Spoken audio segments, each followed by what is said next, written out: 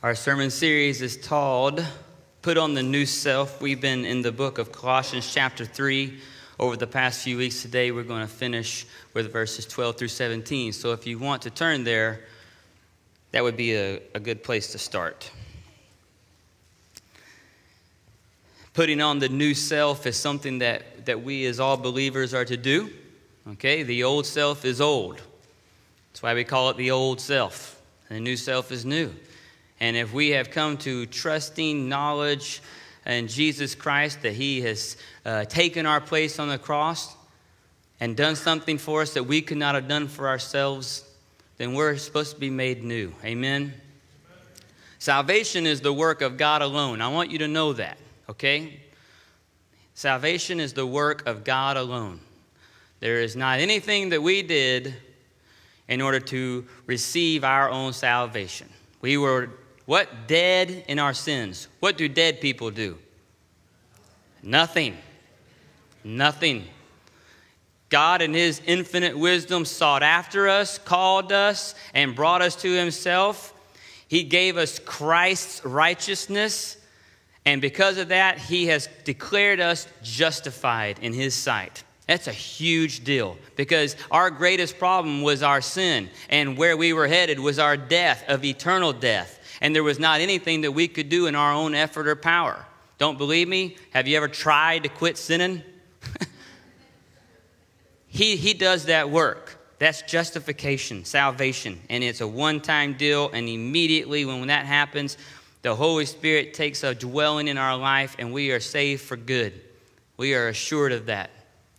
Now, sanctification, this other big church word that talks about becoming more like Christ. Okay, this is a process, and this is also the work of God. Yeah, I would just add that it's with our cooperation, okay?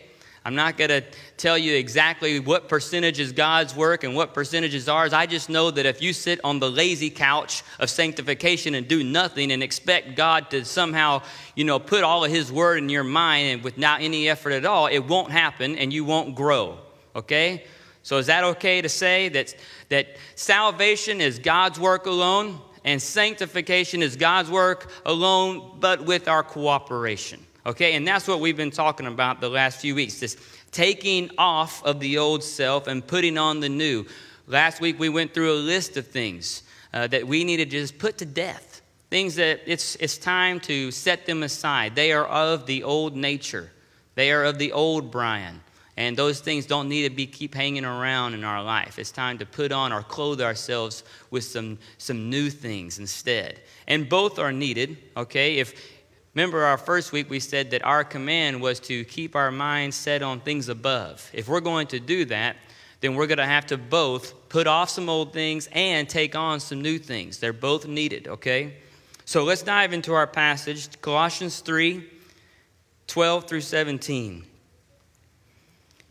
Put on then, or clothe yourselves as God's chosen ones, holy and beloved, 5 things: compassionate hearts, kindness, humility, meekness, and patience, bearing with one another. And if one has a complaint against another, forgiving each other. As the Lord has forgiven you, so you also must forgive. And then he adds a bonus to the list of 5. And above all these, put on love, which binds everything together in perfect harmony. And let the peace of Christ rule in your hearts, to which indeed you were called in one body. And be thankful. Let the word of Christ dwell in you richly, teaching and admonishing one another in all wisdom, singing psalms and hymns and spiritual songs with thankfulness in your hearts to God. And whatever you do in word or deed, do everything in the name of the Lord Jesus, giving thanks to God the Father through him. Amen. That's God's word. It's true. And it is profitable for us, so it's our job to dive in and say, well, how is it to be profitable for us? The 3 things I want us to look at in the first half of this passage are the mandate, the motive, and the manner. The mandate, in verse 12, he says to put on then, or clothe yourselves with, and then he lists these 5 things: compassionate hearts, kindness, humility, meekness, and patience. So put on then as God's chosen ones. And then he adds the bonus in verse 14, and above all, put on love. Put on then, this word then refers to the unity that we talked about last week in verse 11. Do you remember what that said? I'll remind you here, there is not Greek or Jew, circumcised or uncircumcised, barbarian, Scythian, slave, free, but Christ is all and in all.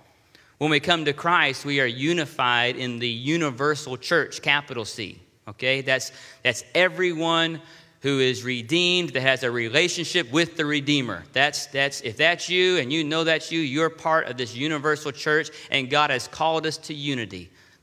We are unified in that thing alone. And even though we all look different, act different, come from different places, we are unified in Christ.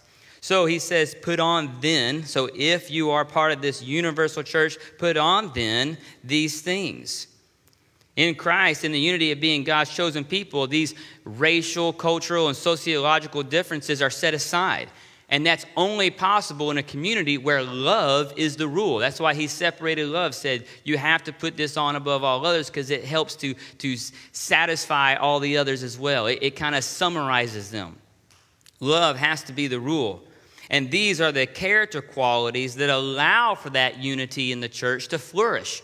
If we don't put these on, if we don't have that unity in our church, whether it's this local church family or the church all over the world, when you meet a brother and sister in Christ, if there's not that unity, then things will start to crumble all around us. That's where we hear about churches that are splitting up and people that are at odds with one another all the time inside the church. Paul is saying that should not be. Let's go over this list. The first one he says to put on is compassionate hearts, or just compassion, mercy, sympathy. We were just talking outside. I'm not really strong in some of these areas. If you've taken those spiritual gifts tests in the last couple of weeks, you maybe are learning some things about how God is making you and how how your personality fits in with some of the things that you could be doing to build up the church. I took it. I got a 0 on mercy. Not all of us are strong at everything. Brooke's really good at that, so we're a good fit for one another. Ainsley gets hurt, and I say, get tough, and Brooke goes and buys her an ankle brace, So we are a good fit to work together for that.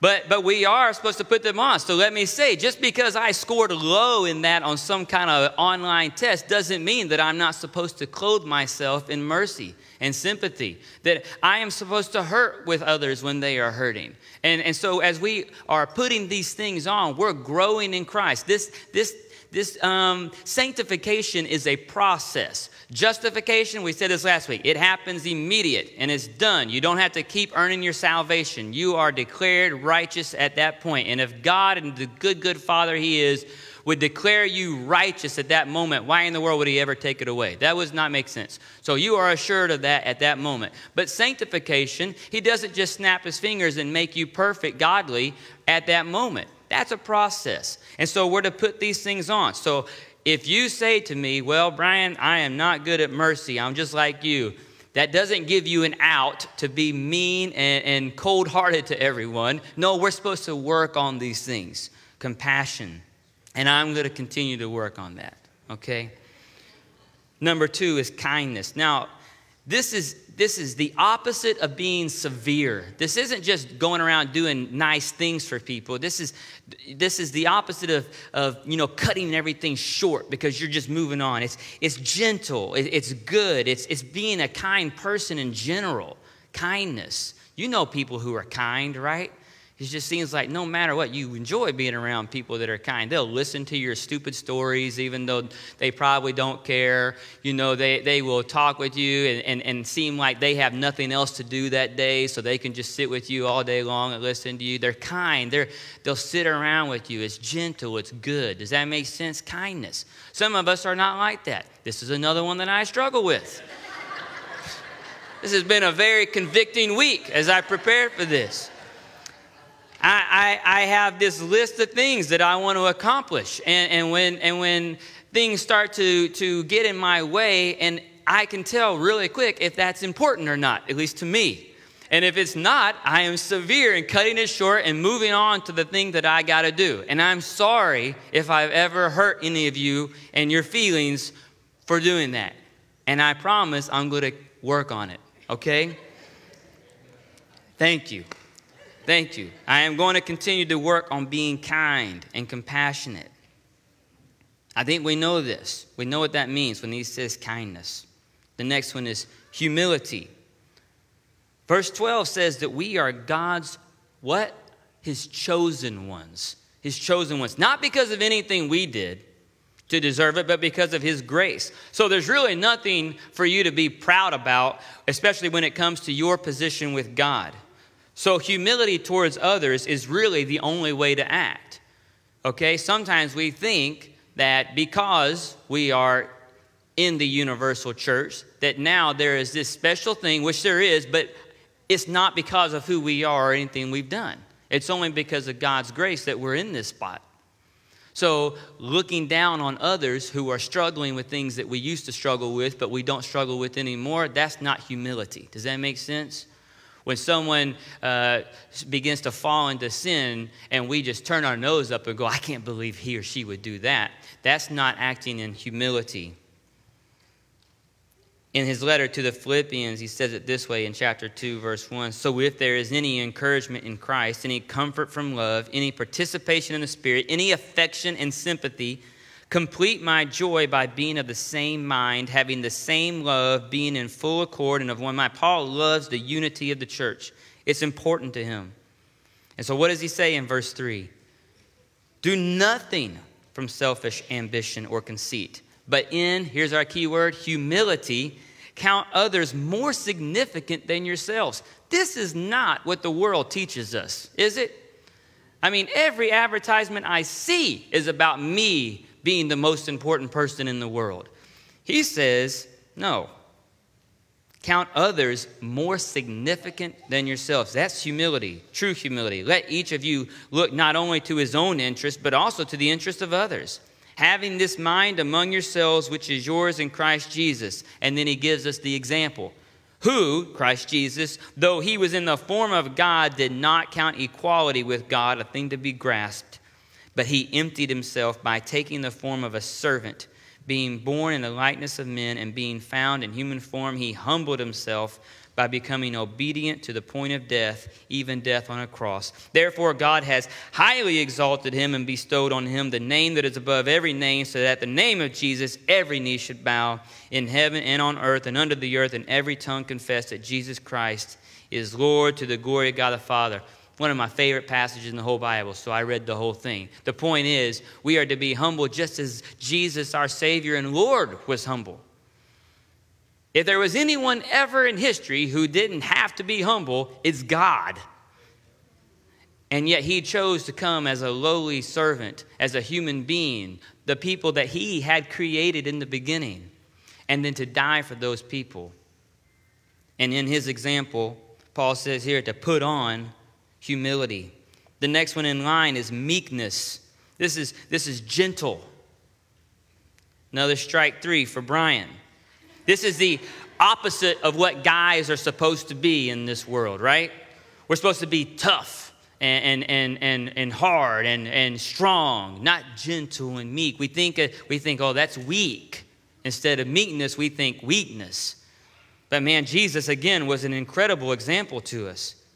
Gentleness is a character trait we need to put on. As I get older, I am more drawn to men who are gentle and meek and kind and soft than those who just walk around acting like they're everything. I think part of that is because as I get older, I see that those men, they're secure in who they are.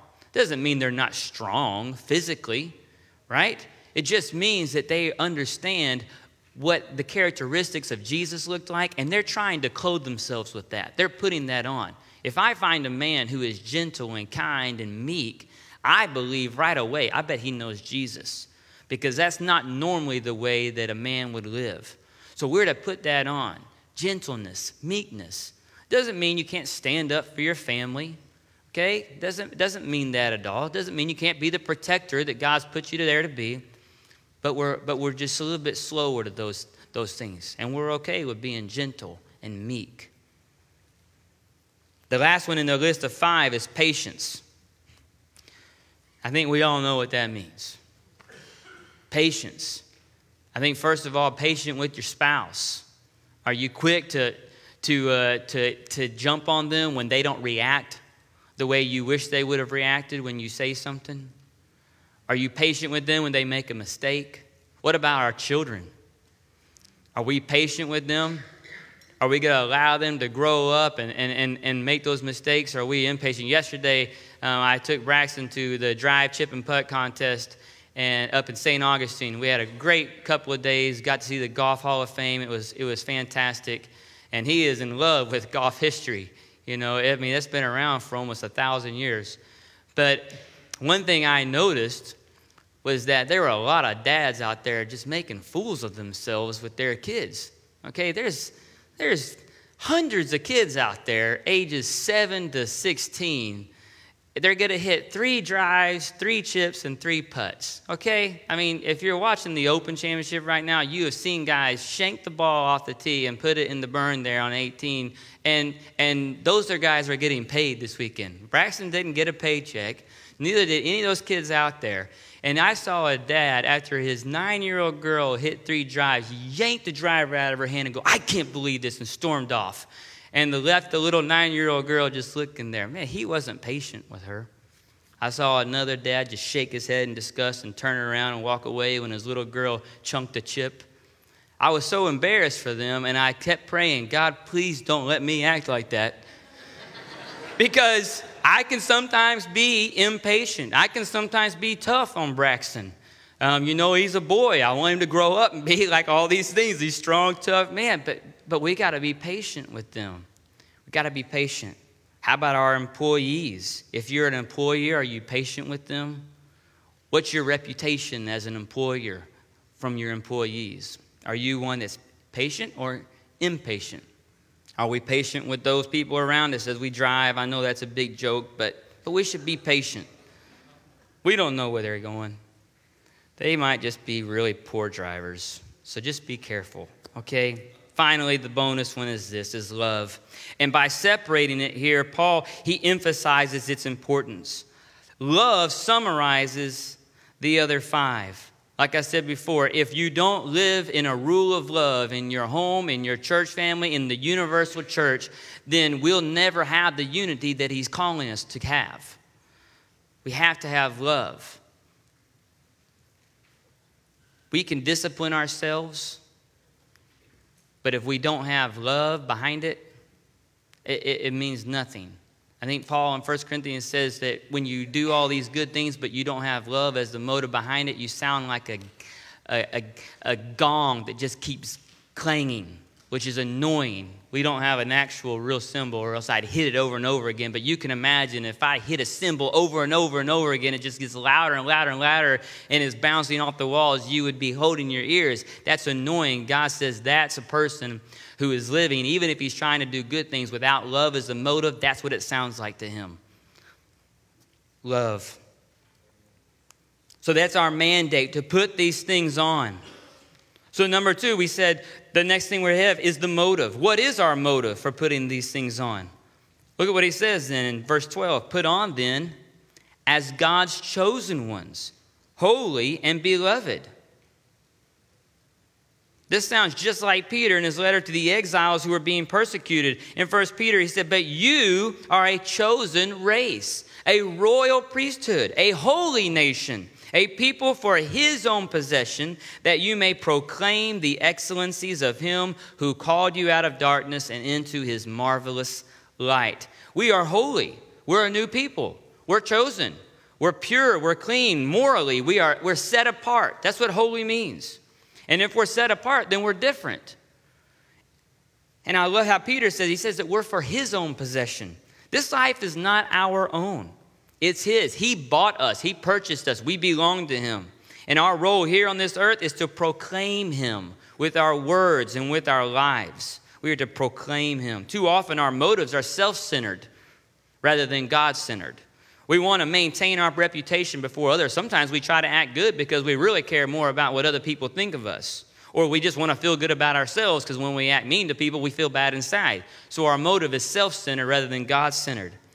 You remember the story of Joseph when he was enticed by Potiphar's wife? Remember that story? He didn't say, oh, no, I'm not going to do that because, if my boss finds out, he'll cut my head off. No, that's not what he said. He said, how then could I do such a wicked thing and sin against God? His motivation for morality was God-centered. It wasn't self-centered. And because of that, it was acceptable to God. So our motive then is our new identity. We are a chosen, holy, beloved people of God. And if that's the case, our motive to living rightly should be in order to please our Heavenly Father. It's our lifestyle. Our behavior should be consistent with our new identity in Christ. If you go around telling people that you're a Christian and you're using God's name attached to yours, Christ, Christian, then your behavior needs to fit that identity. I mean, we talk about that all the time at home. I asked Braxton Ainsley, what's your last name? It's Williams. You didn't get to choose it. That's my name. That's Papa's name. That's Granddaddy Clyde's name. That's Granddaddy Hobart's name. Don't tell people your last name is Williams and act like a fool.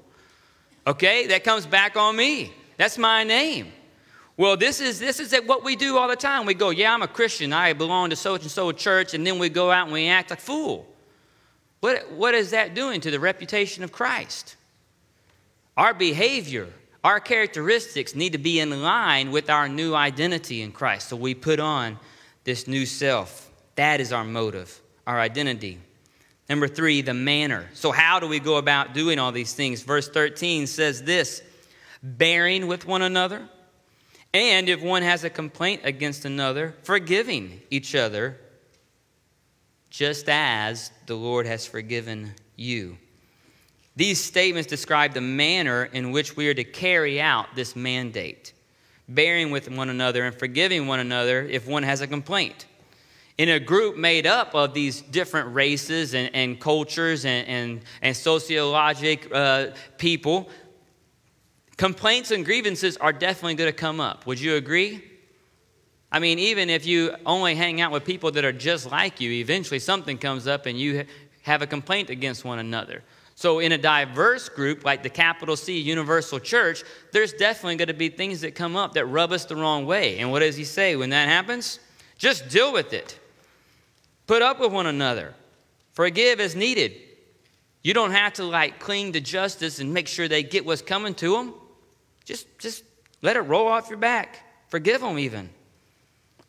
I love how the New Living Translation says this, make allowance for each other's faults. In our small group, that's like I champion that phrase, because if we're going to live together, we got to make some space for everyone to mess up. I mean, if we're so quick to jump on people when they do wrong, then we should expect that to come back to us the moment we do wrong. We got to make some space, make allowance for each other's faults. Instead, we need to forgive them. And how do we do that? What does he say?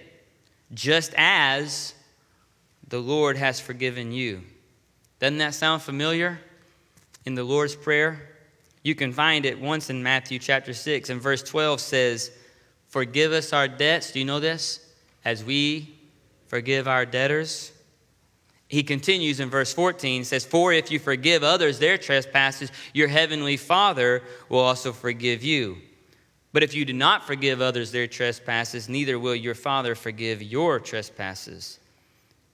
You see, the reconciliation that the gospel brings, it's not only vertical, it's also horizontal. It's outward to our Christian brothers and sisters.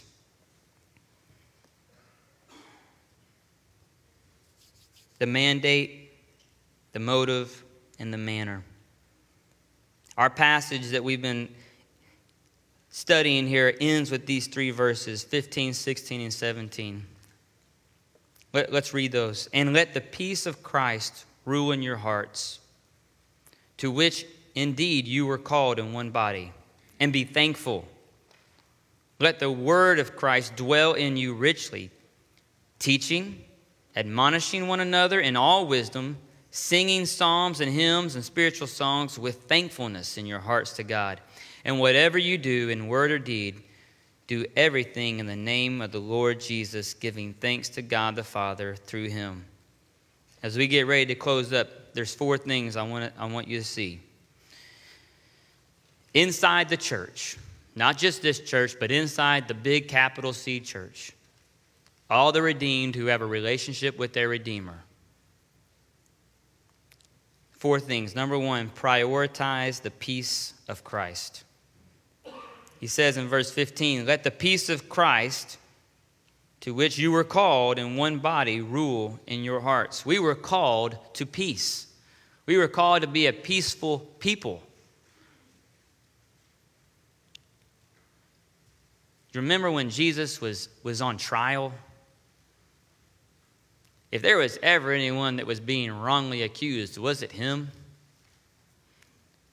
And yet he let the peace that only comes from God rule in his heart. He knew his motive, he knew his mandate, and he knew the manner of how he was going to go about doing it. And he let the peace rule in his heart, and he did that for us. Prioritize the peace of Christ. If you can think of relationships where in your life they would not be defined as peaceful, that's the first place you need to start. What are those relationships that you see on a daily, weekly basis, even monthly, that you would describe as definitely not a peaceful relationship? Whether it's your fault or the other person's fault, that's the first place to start. Let the peace of Christ, to which you are called, rule in your hearts. Seek to be peaceful with everyone, your spouse, your children, your neighbors, your co-workers, your bosses, your employees, the other parents that are involved at the sporting events that your kids do. Seek to be at peace with all people. Number 2, prioritize gratitude to Christ. He tells us to be thankful in verse 15. He tells us to sing with thankfulness in verse 16. He tells us giving thanks. Our gratitude to Christ should be a priority for us. What's the old song? Count your blessings, name them one by one. It's not just because you want to say, I'm blessed. No, it's because we're supposed to have an attitude of gratitude behind that. All the things that he has done for us. I need to prioritize my gratitude to Christ. If you start your day on your knees thanking him for all those blessings, that's a really good place to start.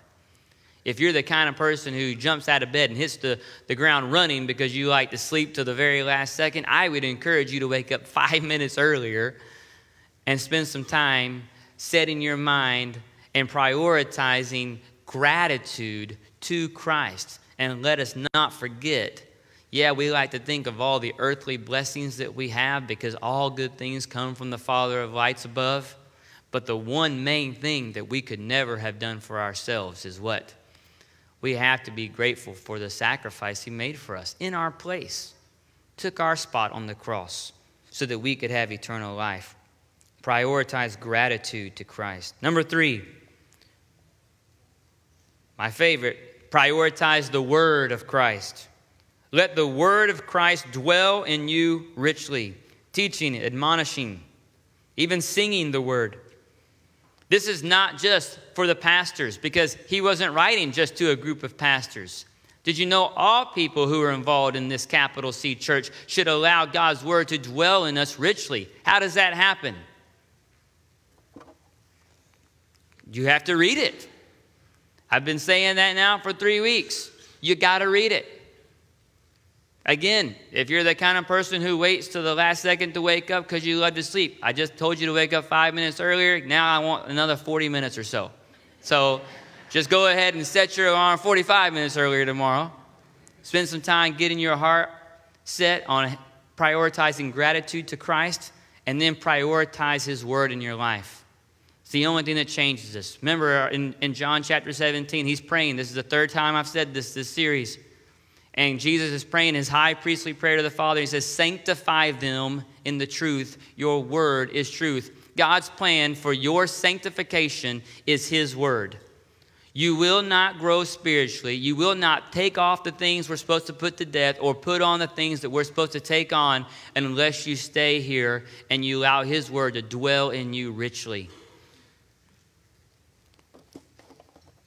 That's all I want to say about that. Number 4, prioritize the reputation of Christ. This is a verse that you maybe have memorized. If not, I would encourage you to. Chapter 3, verse 17 says, whatever you do in word or deed. Whatever.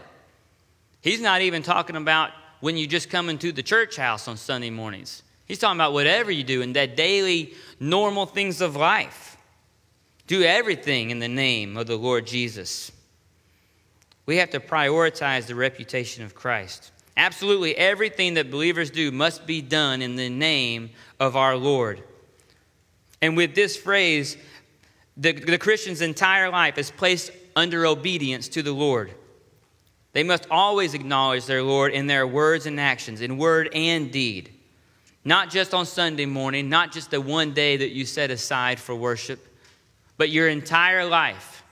Your entire life. There is no special Sunday morning lifestyle that you're supposed to have, and then when you're at work, you're kind of off the hook because God says, well, he's acting that way because, he's got to be the boss, and so, it's just, no. You are part of the church 24/7, and this is Christ's name that you're attaching to yourself. My name is Brian, and I'm a Christian, and the moment I say that, it has to be different. I have to care about the reputation of Christ if I'm going to tell other people I'm a Christian. And when we find things, like in the list from today and last week, in our life that we're still struggling with, what do? Well, we give it to the Lord. Remember, this is a process. This isn't about condemnation if you're not good at certain these things or if you haven't put to death everything from last week's list. It's a process. It's sanctification. But when we are coming face to face with those things and we recognize that those things are still in our life that we should put to death, or we recognize those things like mercy and patience and gentleness that we've not put on yet, we don't just go, oh, well, one day I'll be good. No, we begin to work and put them on. We've already given Jesus our heart. Why would we not give him the rest? If I were to give you a really fancy old chess game. You know what chess is? It's like checkers for really smart people. If I were to give you a chessboard with all those little pieces and things like that, because I really liked you and wanted you to have it, and it had been in my family for 100 years, but I wanted you to have it. And then months later, I found one of the pieces to that chess game. Well, the only thing that would make sense is if I brought it to you and said, hey, I found that missing piece and gave it to you. I already gave you the whole chess set. Keeping that one piece wouldn't make any sense. We've already given the Lord our hearts. And when we find other pieces in our life that he wants, the only thing that makes sense is to give it to him and turn it over. If it's something that we're supposed to put to death, then we put it to death. When he says stop doing something, we stop doing it. When he tells us to put something on, like mercy or meekness or patience, then we put it on. We've already vowed to give him our hearts, so when he shows us these things, it only makes sense that we give him that part of us also. One day we will be changed. One day. In a moment. And on that day when we see Jesus face to face, we will be completely glorified. But until then, it's this process that God is working in us with our cooperation. Put on the new self, he's saying. Live in light of your identity as God's special, chosen, and adopted children. He's taken us and he's made us into his family. Now it's just time to line up our behaviors and our lifestyle with that new identity. Amen? Put on the new self. This passage, Colossians 3, 1 through 17, 2 weeks ago we said this is kind of the how to live the Christian life in 17 verses. This is something you could never read enough because there's always going to be something in this passage that we find that God says, oh, but we could still work on a little bit here. And we don't do that because we want him to like us more. We don't do these things. Our motivation is not so that we might be more blessed by him. He's already given us the declaration of being justified. We are his. We are part of the capital C church. We are one of the redeemed that has a relationship with our Redeemer. It's just time to put on the new self. Can we pray? Father, you are the God of the universe, the one true God, the living God, Yahweh. And out of your graciousness, you have chosen us to be adopted into your family. Father, when we use the word Christian, help us to live in a way that is worthy of that name, Jesus Christ, the name that is above all names. Help us to live in a way that in everything we say and do, little things, middle things, big things, that it would be done to the glory of his name. Father, continue to work on us until that day when we do see you face to face. Help us to put to death the old self and to put on the new. We want to be like you. We want to experience your life, your death, even your sufferings. Do the work, Father. And I pray for unity in our church. Just as Paul was so concerned with the unity of these people, Father, would we be concerned with the unity here at Heritage, but also outside these walls with any of our brothers and sisters? Help us to live in a peaceful way with everyone that we come in contact with, so that we would proclaim Jesus in word and deed in all that we do. In your name we pray, Jesus Christ. Amen.